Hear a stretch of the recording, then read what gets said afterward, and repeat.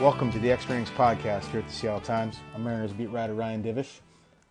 I am your host of this weekly to, every 10 days to whenever I feel like it, to whenever it's suggested to me, podcast about the Mariners, baseball, and whatever other topics we might cover. It is early Monday morning, technically 12:51 a.m. as I record this right now. I've got a flight at 8 a.m., so I do this weird thing where I stay up all night.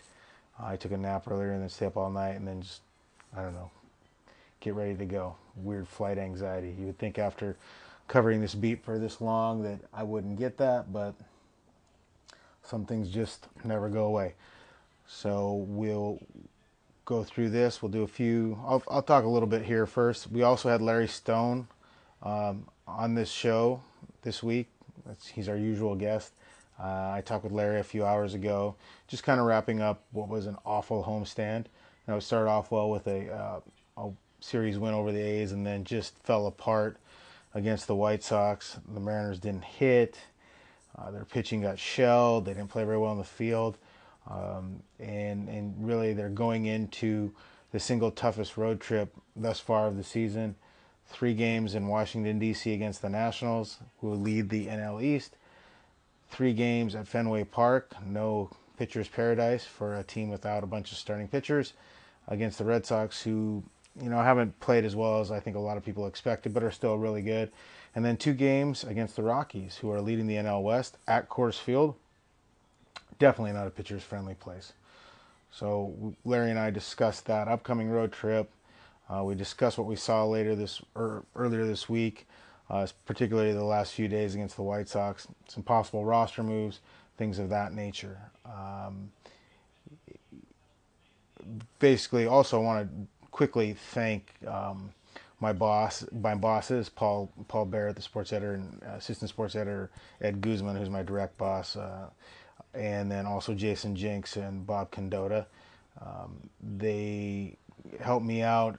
Kind of tough week for me.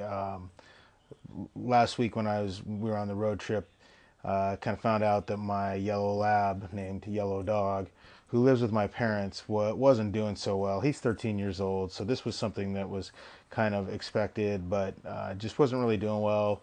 Back legs weren't working, having a hard time standing up, and it was just kind of that time that you know that to do the humane thing, you have to kind of let the dog go. And so Bob and Jason graciously offered to cover the games during the Oakland series.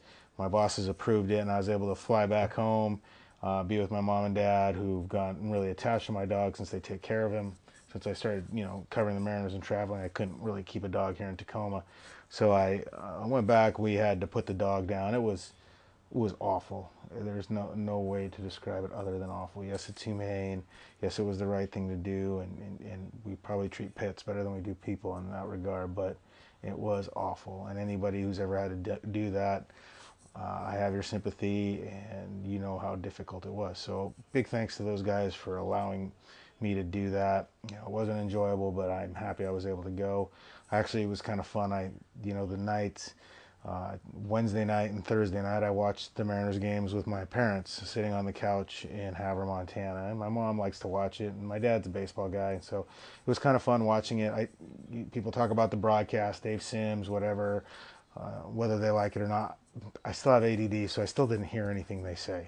I mean, I hear it, but it just doesn't really register for me. So it was kind of enjoyable just watching games and not really having to analyze it. But, I was happy to get back to my normal life of being a beat writer and kind of focusing on something else, because it wasn't exactly enjoyable. As far as the upcoming coverage goes, I'll be on the road trip, the whole thing. Looking forward to it. Larry and I will talk about it. I've never been to Nats Park, so I'm excited to see that. And, I'm excited to see the Nats. They're a good team. Get to see Bryce Harper. I remember a few years ago when the Nats came to Seattle, and they just hit a ton of home runs off of Felix Hernandez. I want to say 5, maybe 6 in a game. I'd have to look that up. But, they've got a really good team, so it's a place you get to go. As far as this, just thoughts about the team right now. and Larry and I will discuss this, but there'll be some changes again with the roster. There were today. There'll be more coming up. I wrote on Sunday for the Sunday paper about all the injuries and just kind of listing them and kind of how they're all different, and there isn't any one person to blame. It's just this karmic mix of all these things that could go wrong did at one time.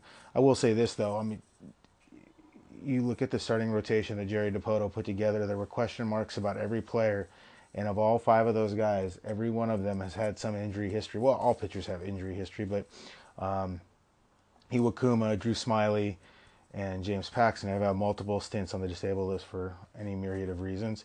Giovanni Gallardo actually missed quite a bit of last year. He's been the healthy one. And then Felix Hernandez, I think at age 31, we're starting to see the wear and tear. And also just kind of, when you don't condition as expected, this is what happens. And yes, I know about Iron Glen and all the stuff that Felix did in the offseason, and it was important that he did that.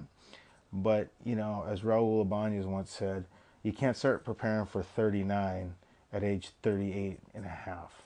You got to do it. It's got to be consistent. It's got to come from a long time before that. And I think, that's a product, maybe a little bit of what we're seeing with Felix. As far as timelines on those guys go, Felix, I don't expect him back until about mid-June. Same with Iwakuma, maybe end of June for Iwakuma. Drew Smyly's actually playing catch, which is a big kind of step forward. But again, to really think that he'll be back before maybe even the All-Star break might be a little optimistic. And then James Paxton is going to go out on a rehab assignment on Friday in scenic Little Rock, Arkansas with the Arkansas Travelers. He'll throw about 65 pitches. If all goes well, and with the Mariners you never know, if all goes well, he will start the homestand opener against the Rockies. They have that weird 2-2 thing against the Rockies on May 31st at Safeco Field. So that's kind of your injury update there. I guess we can go through the other ones. Robinson Cano will be activated on Tuesday when we get to DC. They're already there right now, but they'll activate him on Tuesday.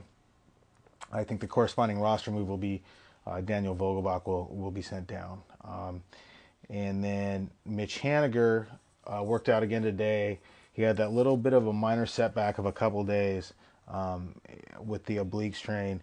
But he worked out. He did full workout yesterday, worked out again today. He will go on a rehab assignment, I think, Tuesday. Monday or Tuesday he'll go out. I'm not certain where. They were still determining it. I know Tacoma is in town for a few days. And actually, look, the weather looks to be good, so maybe he'll stay here. There was also some talk that he would go to Modesto and go play there. He's from kind of that area a little bit, so maybe that's a reason why he goes there. I'm not certain. They're still trying to figure all these things out. So that's your injury. Oh, and then Danny Valencia, who missed today's game, last 2 games with a sore wrist that he hurt sliding into third in the one hit they got the other night on Friday night. He had an MRI today. It revealed no broken bones. So I think the plan is that maybe he can play by Wednesday. They're hoping Tuesday, but by Wednesday he'd be back in the lineup. So those are your. We need a sponsor for the injury updates, like the State Farm injury updates for this game for the Mariners. So I think that's pretty much it, at least the most notable ones. And I mean, excuses or not, the Mariners just aren't playing very well, and they lost games when they had some of the healthy guys back. So, the excuses only go so far. But I think what you're seeing right now is just kind of the lack of talent because of all these guys injured, starting to catch up with them. You have to play well. You have to play at a high level to win games. And the Mariners right now aren't playing at that high of a level, and that's why they're losing games. And losing games to teams that aren't any better than they are by any means. And it's hard to win a game on any given night. I mean, even the worst team in baseball is going to win 60-some games. I mean, that's how it is. I'm trying to think who's really bad this year. Oh, the Padres. I mean, they're going to win 60 games, and so there are nights where they just play better than you do. But the Mariners are really kind of pushing themselves into a territory where they're going to have trouble digging themselves out. Now, 3 times last year I thought that the Mariners were done. Right about this time last year, I think once again in July, then again in August, and each time they kind of found their way out. I don't know if this team is capable of doing that. We'll see. But it should be interesting. This road trip, it's 8 very difficult games, and they're right now 20 and 25. They could be 7 or 8, 9 games under 500 after this road trip, and that could really be detrimental to any hopes that they have of the postseason. And then it could force Jerry Dipoto to make some hard decisions about some of these guys that are going to be free agents next year, like Gerard Dyson, Danny Valencia, Giovanni Gallardo, some of those guys, trying to move on from them. So that's some quick thoughts. We'll get into the podcast right now, and thanks again for listening.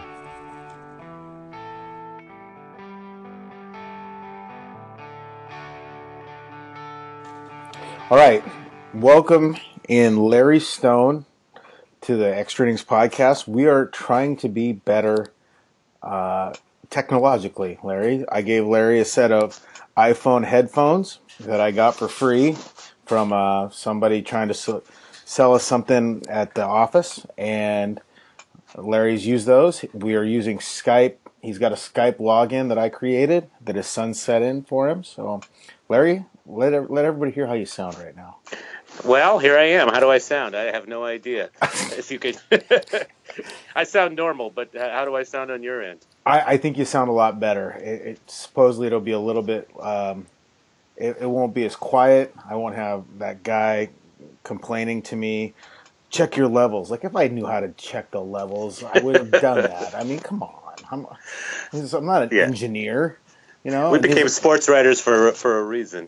Yeah, right? Yeah. I'm not good at math and other things. So, science, relationships, all these good things. So, I guess, Larry, let's talk about the homestand and the last couple games. I know it's kicking a pile of horse bones. You're not even beating a dead horse. You're just kicking at the bones of it, the dust. But what'd you think? Well, yesterday I came over, as you know, from the Sounders game after I wrote my column, but between the time I walked in and set my computer down and then went back and got a quick, loaded up on some food and came back, it went from 0-0, and then I sat down and it was 4-0. It was like 2 minutes, and I wasn't even sure what had happened in the first inning, and it just went downhill from there. I think it's everything that's the accumulation of all their problems sort of coming home to roost. You could see it coming. They've been fighting this off and sort of defying reality with this pitching staff and these injuries, and you knew it was going to catch up to them sometime, and it caught up to them with a vengeance these last couple of games. But this is a danger point. This is the true crisis point of their season here. They're 500. They're off on a really hard road trip.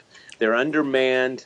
They're probably demoralized after getting their butts handed to them the last two days. So I mean, they got to muster.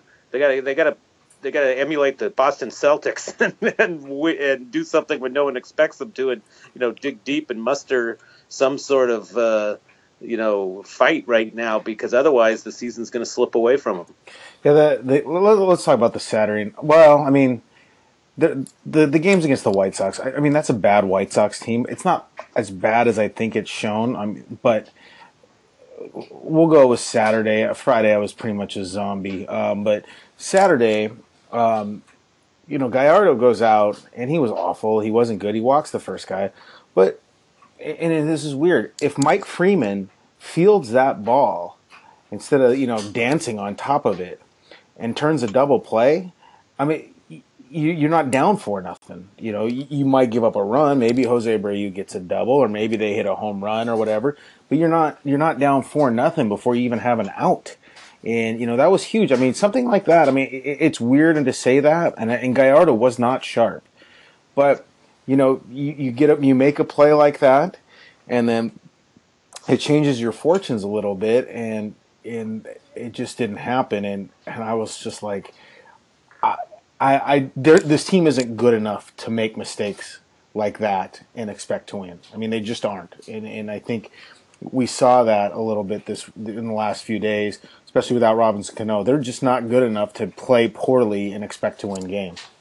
No, they're not. And, you can almost say the same thing today with Heston. He put himself in a bad position with all those walks, but two swinging bunts. A 2-run first inning becomes a 5-run first inning, I think it was. And then it just snowballed from there. But, I mean, look, they got 4 of their starters out of the rotation. They've got a patchwork bullpen. They've got Cano and Haniger and now Valencia out of the starting lineup, plus their opening day catchers in the minor leagues.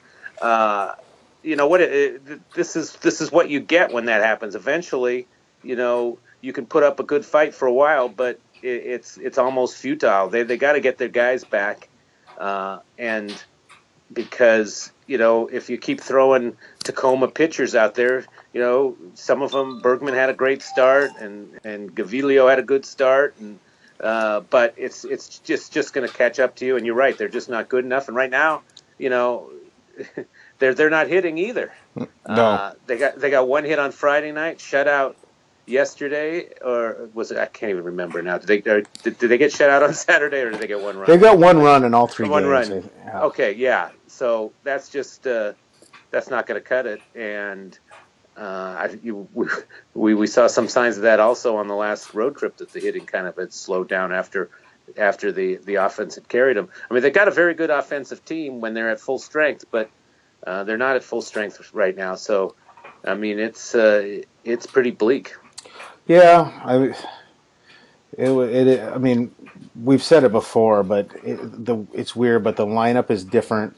The team is just different when Cano's in there. It lengthens it. I mean, he just is such a presence, and his absence in these games has been noticeable. I mean, he is their best hitter. I mean, I know Nelson Cruz has great numbers. He is their best hitter.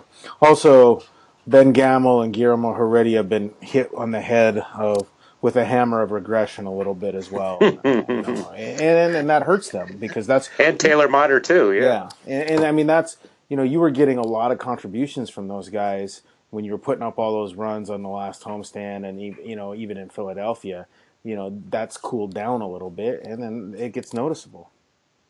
Yeah, now they're going to go to the National League, and I assume Cruz is going to sit down, so you get Cano back, and Cruz is going to have to come off the bench for a couple of days. So, you're still not going to be at the optimal strength of the guys they have on the roster now. And I wasn't out there today. What's the story with Valencia? Is he a DL candidate, or do they think he's going to come back? It doesn't sound like he's a DL candidate. It sounds like he'll be okay, but.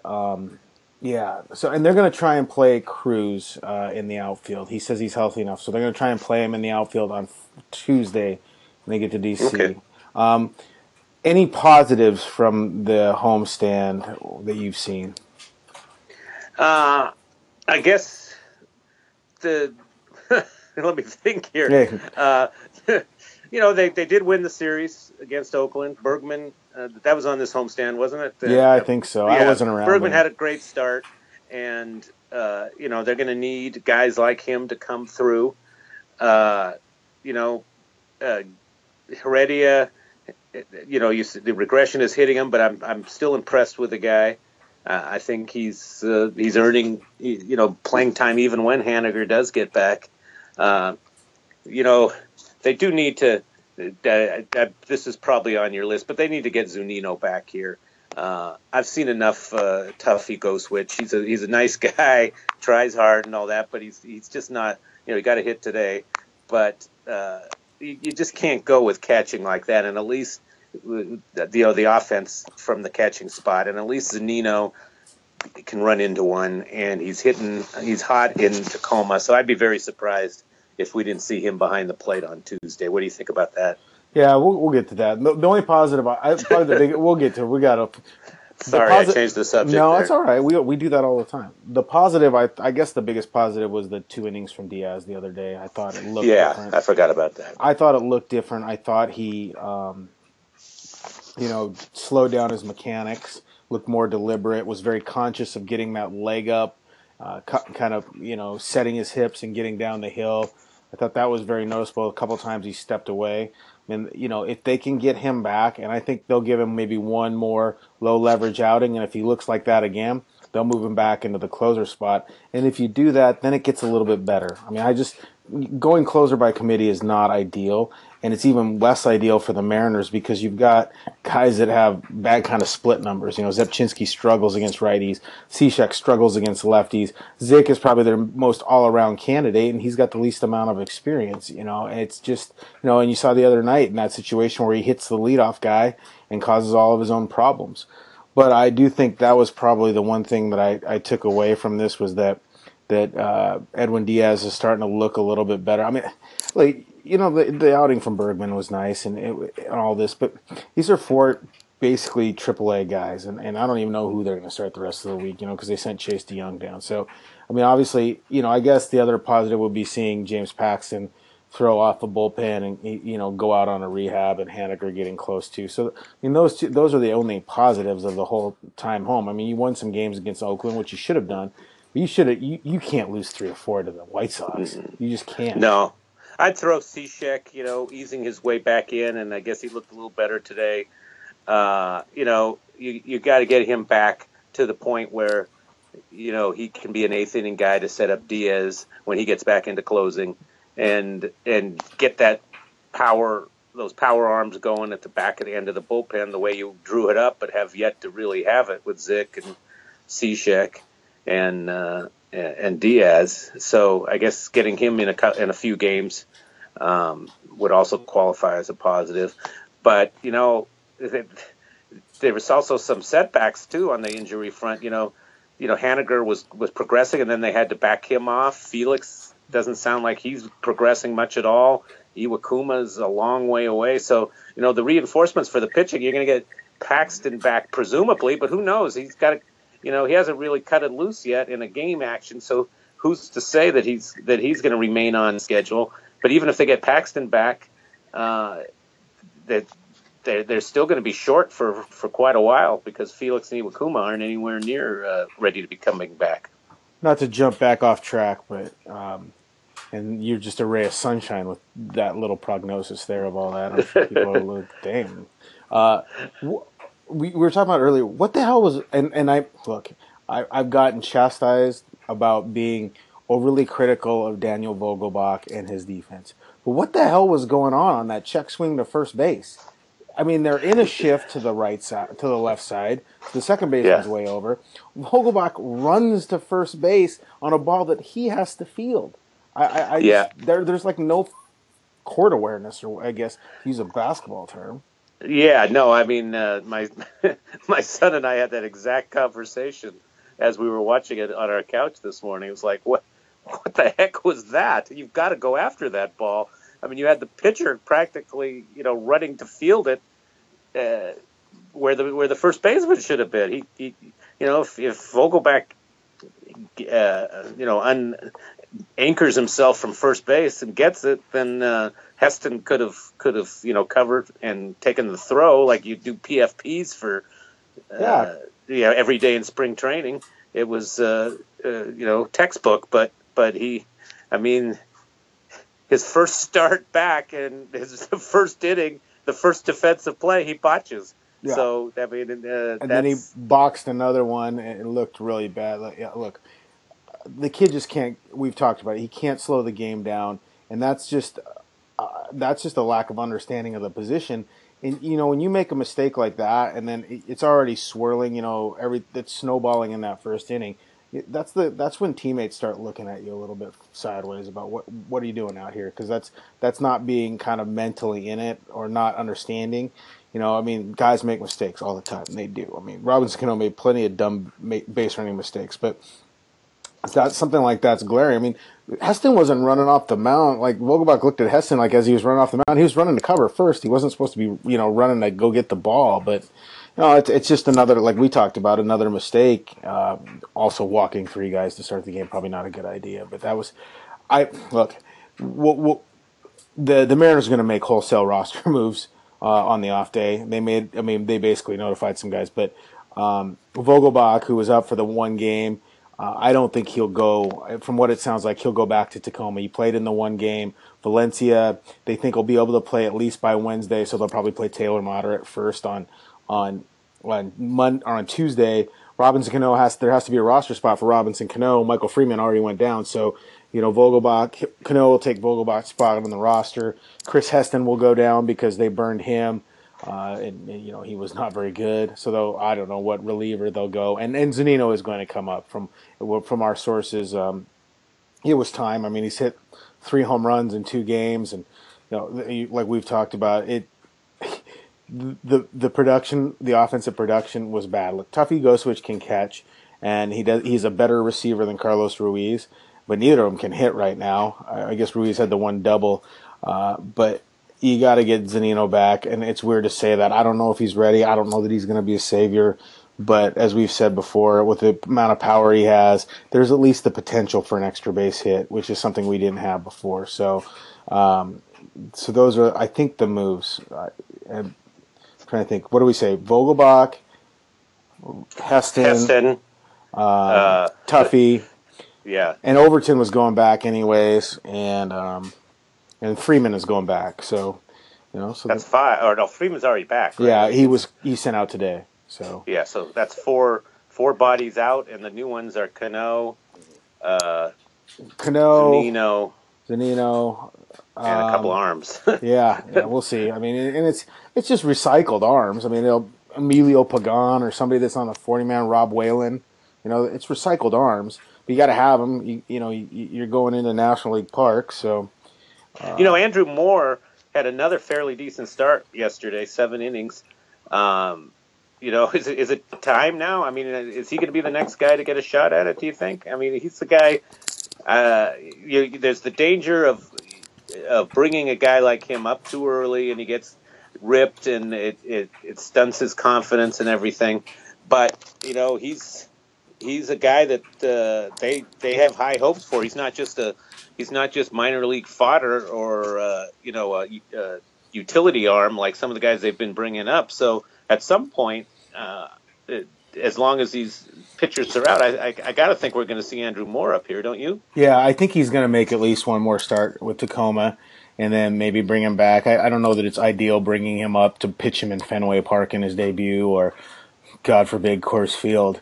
But I at this point, why not? I mean, you at least know the kid's going to throw strikes. And I don't know what the deal is with Chris Heston Day. He couldn't spot a sinker. That's not like him. He's not going to wow you, but usually the guy will throw strikes, and he just hasn't been very good this year. So at some point, they have to look at him. They'd have to make a 40-man roster move, but, hey, at this point, you can do that. They're not reinforcements. I had somebody saying today, the Mariners need to go out and buy a pitcher from a team. And I'm like, that's not usually how that works. No, it's not. Not exactly. Yeah, people to say, go get a pitcher, but it's not quite that easy. I mean, we've talked about this before. It's still May. You're going to get held up by other teams because they're not ready to throw in the towel. And so you're going to have to pay for them to give up somebody that's good. And Mariners don't have the farm system depth to make a good offer anyway. So. Yeah. Do you really want to give up Tyler O'Neill or Kyle Lewis for somebody that you didn't really want in the first place? I mean, that's a Bavasi type of move. You just don't do that right now. I mean, if it doesn't work, if the season goes in the tank, but you keep these guys, then maybe that's what it is. But and you call it bad luck or whatever with all these guys coming back for next year. But I just don't think they're going to do that. Yeah, and I was looking at the standings today, and as you pointed out in your story for today's paper, they got there's only 2 teams that have worse records than them in the American League. But then I looked at the wild card standings. They're like only 5 out, aren't they? Where they were 3.5 out. Yeah. That doesn't count today's action, so maybe it's 4.5 now. But still, that's one stretch of winning 8 out of 10, and you're suddenly you're right there. So. As hopeless as it looks right now, and as pessimistic as we've sounded and everything, they're one hot stretch away still from being in the wild card race. But that's presuming that they don't lose 8 out of 10 right now, or from this point forward, and suddenly fall 9 games out in the wild card, and then suddenly you're 14 games out of your division and 9 out of the wild card, and it's not even the All-Star break. So that's why I say that this stretch is so important, and it's not going to be easy. I mean, these are all tough series with Boston, Coors, and Washington, and the Nationals. You know, the Nationals had lost 4 in a row and they won today, but they're probably the best team in baseball in my opinion. I mean, they've got it all. They've got power, they've got speed, they don't have it all. They don't have a bullpen. Oh, their bullpen is atrocious. Yeah, but they're going to get somebody. They're going to get probably sooner rather than later. Now they're a team that could justify giving up a top prospect to fill a deficiency, because this is a World Series caliber team, and they need a closer. So if I were them, I would do whatever it took, because they've shown that they could win it all. They're running away with their division. They've been in the playoffs the last few years and haven't advanced. So, unlike the Mariners, I think that they can make the case that they should do it now and give up whatever it takes. All right, let's talk about the road trip. They got to start. I'm flying out tomorrow morning. Tuesday, they have a 3-game set against the Nationals, who are 26-17 on the season. They got 3 at Nationals Park, which I've never been to. I heard it's not great, but I'm excited because I'm going to cross that one off my list. That would leave only Miller Park and Citi Field as the places I haven't been to. And then you go up for 3 at Scenic Fenway. And I will tell a funny story about the clubhouses in Fenway. I don't even know if you might have been there for that one. And then basically it's a 4-game series, 2 at Coors Field and 2 at Safeco, coming back on that against a Rockies team that right now has the second best record in baseball at 28-17, which I didn't really expect coming into the season. Or 30-17, right? No, I'm looking at the standings right now. 28-17. Oh, 28-17. Okay, I thought you said 20-17. No. Okay.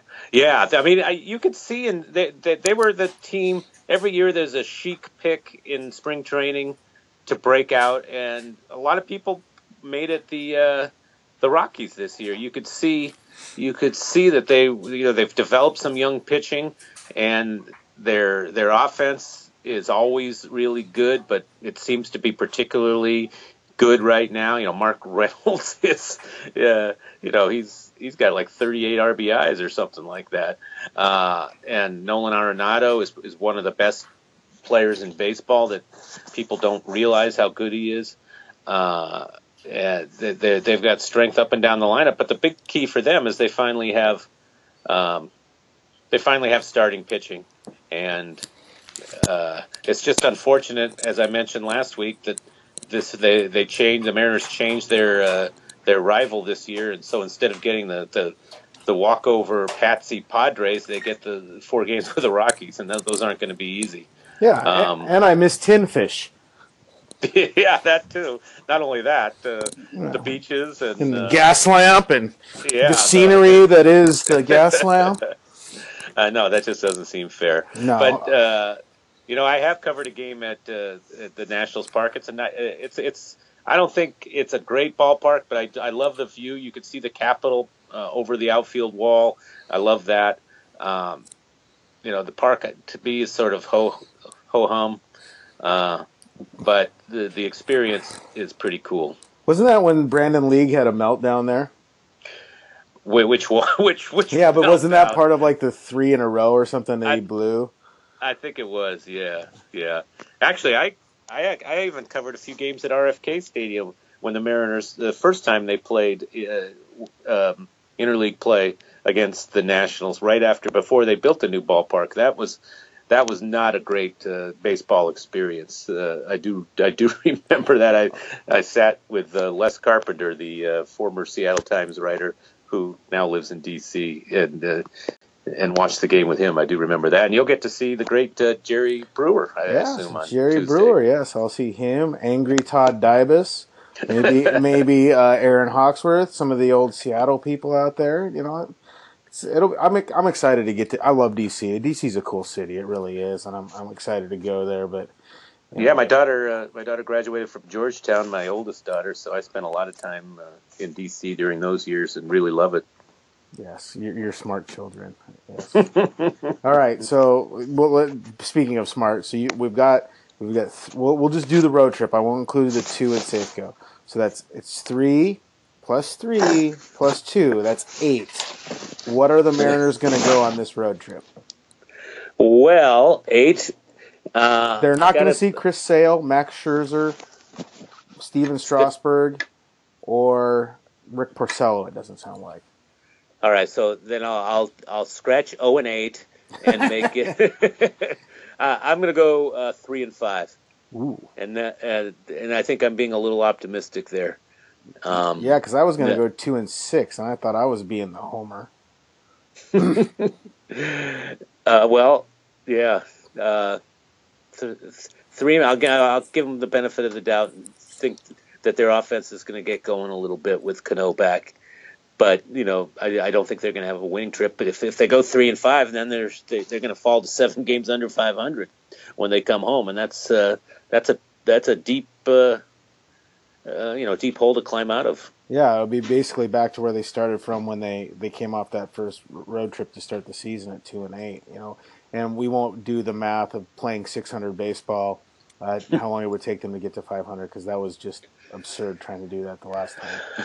Yeah, can we just reduce the math altogether, Yeah, please? yeah. I guess 2 and 6. I don't see how they're going to get outs. I mean, yeah, Bergman was great. You really expect him to replicate that again? And certainly, you're facing better teams. You're facing better offenses. I know that the Red Sox have been up and down, but you go to Fenway and goofy things happen in Fenway. No game is ever lost. Is completely. You ever feel comfortable with a lead because things go wrong. And the same with Coors. I mean, Coors is just wears out a staff. And this isn't a very good staff to begin with. I mean, you got a lot of fly ball pitchers on this team as well, and you're going to a couple parks where fly balls aren't exactly ideal. No, and I mean, what starting pitcher do you feel good about? Like when the game starts, maybe Miranda right Yeah, now. legitimately, he's their best starting pitcher right now, I think, in Yeah, I terms mean of Gallardo's coming off a stinker, and then you got the three wild card guys, grab bag guys. You don't even know who they're going to be, and Miranda. And Miranda's I think is the one who gives you the most feeling of security and confidence. But he's a young pitcher who's still making his mark and making his name. So I mean, you used to at least have.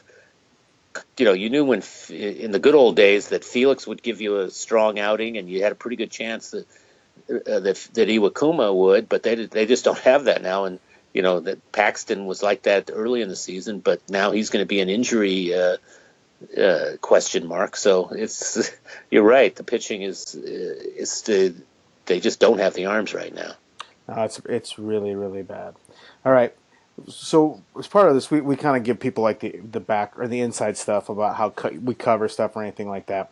Fenway Park is great, and we talked about it before. But you have to walk through the crowd. You take an elevator down, you walk through the crowd, which is you're like a salmon swimming upstream. There's just the upstream being drunken Red Sox fans who just got done singing "Sweet Caroline."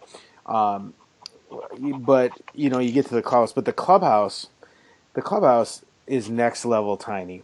And the Mariners are taking all these guys that are injured, like Felix and Paxton, so they can do their rehab work. So it's even going to be more tight. So one time, I don't even know if you're on this trip or not. I can't remember. I mean, I know you used to do some trips with Jeff, would take some time off. I can't remember which one, but we were in. He did not like to take Boston off because that was one of his favorite cities. Yeah, and that's probably why. Yeah. So we were in there, and I think it was 2009. It was a 2008. 2008 maybe. One of those times when Lee Elia was the assistant hitting coach. And for those that don't know Lee Elia, he's former Cubs manager. He had a famous rant about Cubs fans that don't have jobs and could go to all these day games. But he is a large human, maybe 5'10", but a good 270. and he is one of the hairiest human beings I've ever seen. Why do I know this? Because I'm in Fenway and it's crowded and the coaches and a naked Lee Elia runs into me and kind of falls into me and bumps into me just completely. I was like, he goes, "Hey, sorry, kid, I can't find the towels. You're just gonna have to endure this." And to say that I was mentally scarred by a grizzly bear of a human being naked and rubbing up against me was not exactly what I enjoyed by any means. When and our job is so glamorous, people think too. I do your job for free. Yeah, yeah. I can envision that clubhouse. There's three or four. The old Tiger Stadium. I don't know if you ever covered a game No. there, but I mean that was like the visiting locker room was like a closet. And Wrigley Field, Oh yeah, it still is. before it still is. It's even better than it used to be.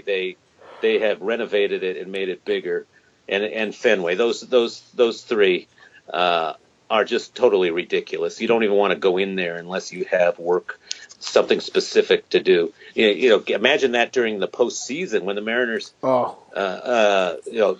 I guess I don't really have to worry about that. Apparently, yeah, I covered the Mariners. Yeah. I covered some way back in another lifetime. I covered A's against the Red Sox in the ALCS, and with a national media corps having to uh, go into that tiny locker room and cram in there, it was just absolutely untenable. But you make it work because you have to. They actually do that. NFL visitors clubhouses. I mean, not to go off subject, but you've been in them.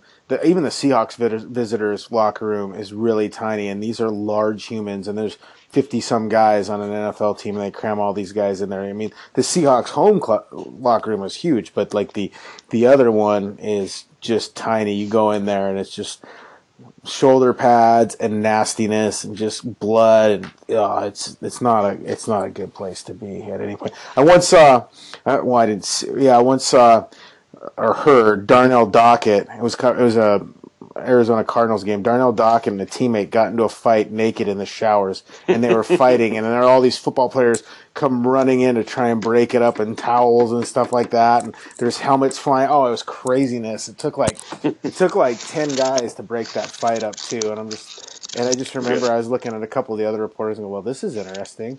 The Seahawks the last 2 years have had their season end on the road, Carolina and Atlanta, and both times there were like screaming matches in the losing Seahawk locker room. And I think a lot of it was just the cramped quarters, just kind of everybody rubbing up against everyone, and the media's like tripping over players and themselves and equipment, and it's just an awful situation. I think that led to some of the tension both those occasions. Yeah, everyone is physically uncomfortable, and it's just not enjoyable. Yeah, no, I know it. But at least most modern stadiums now in baseball, the visiting clubhouses are very workable. Even in the one at Safeco, it's big enough that you can operate in.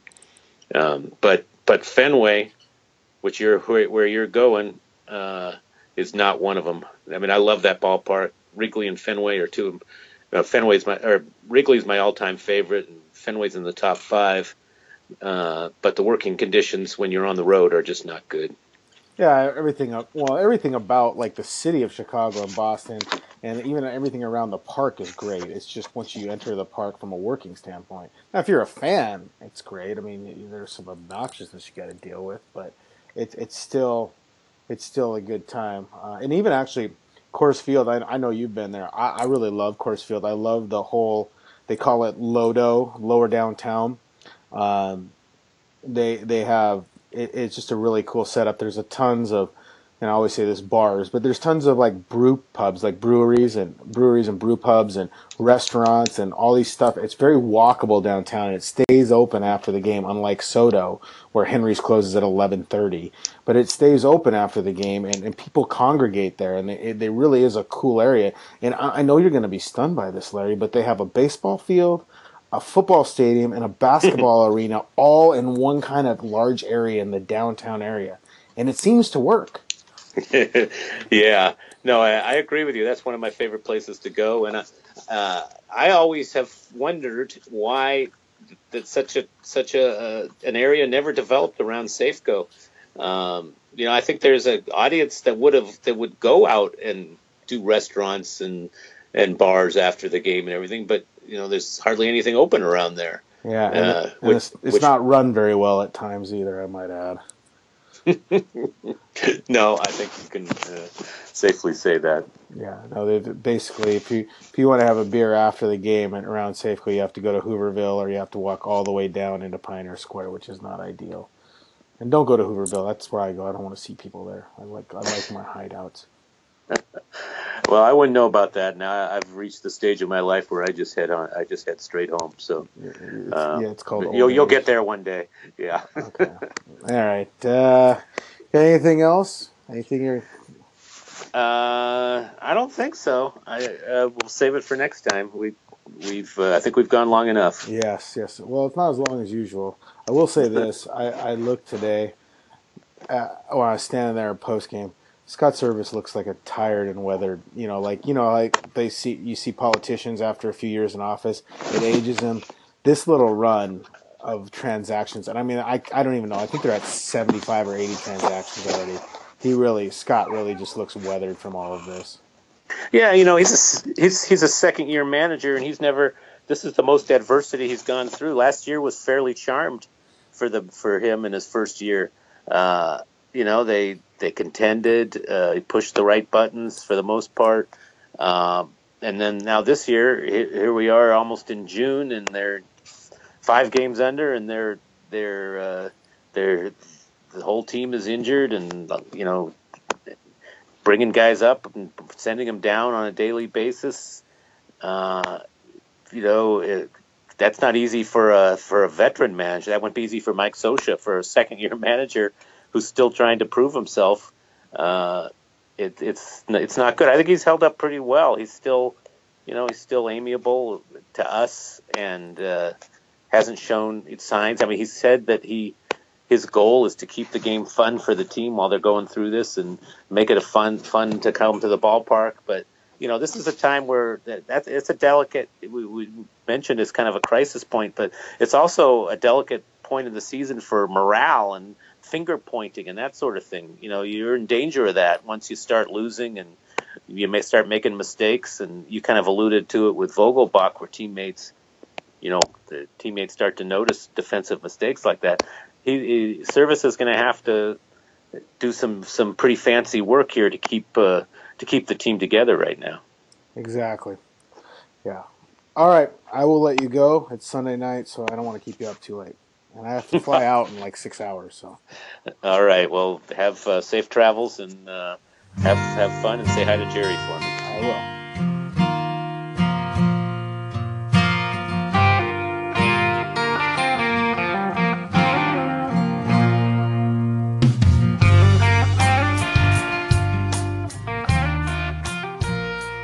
Thanks again for listening to the Extra Innings Podcast.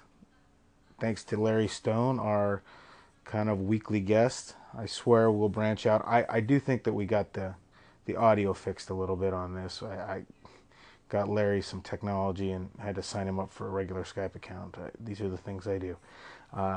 Thanks to Midnight Salvage Company, the official house band of the Extra Innings Podcast.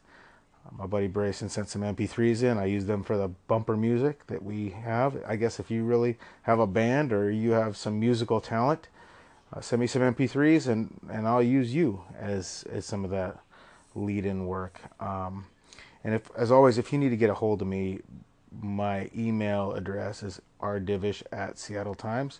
And you can also hit me up on Twitter @Ryan Divish. I do have a personal Facebook page under my name.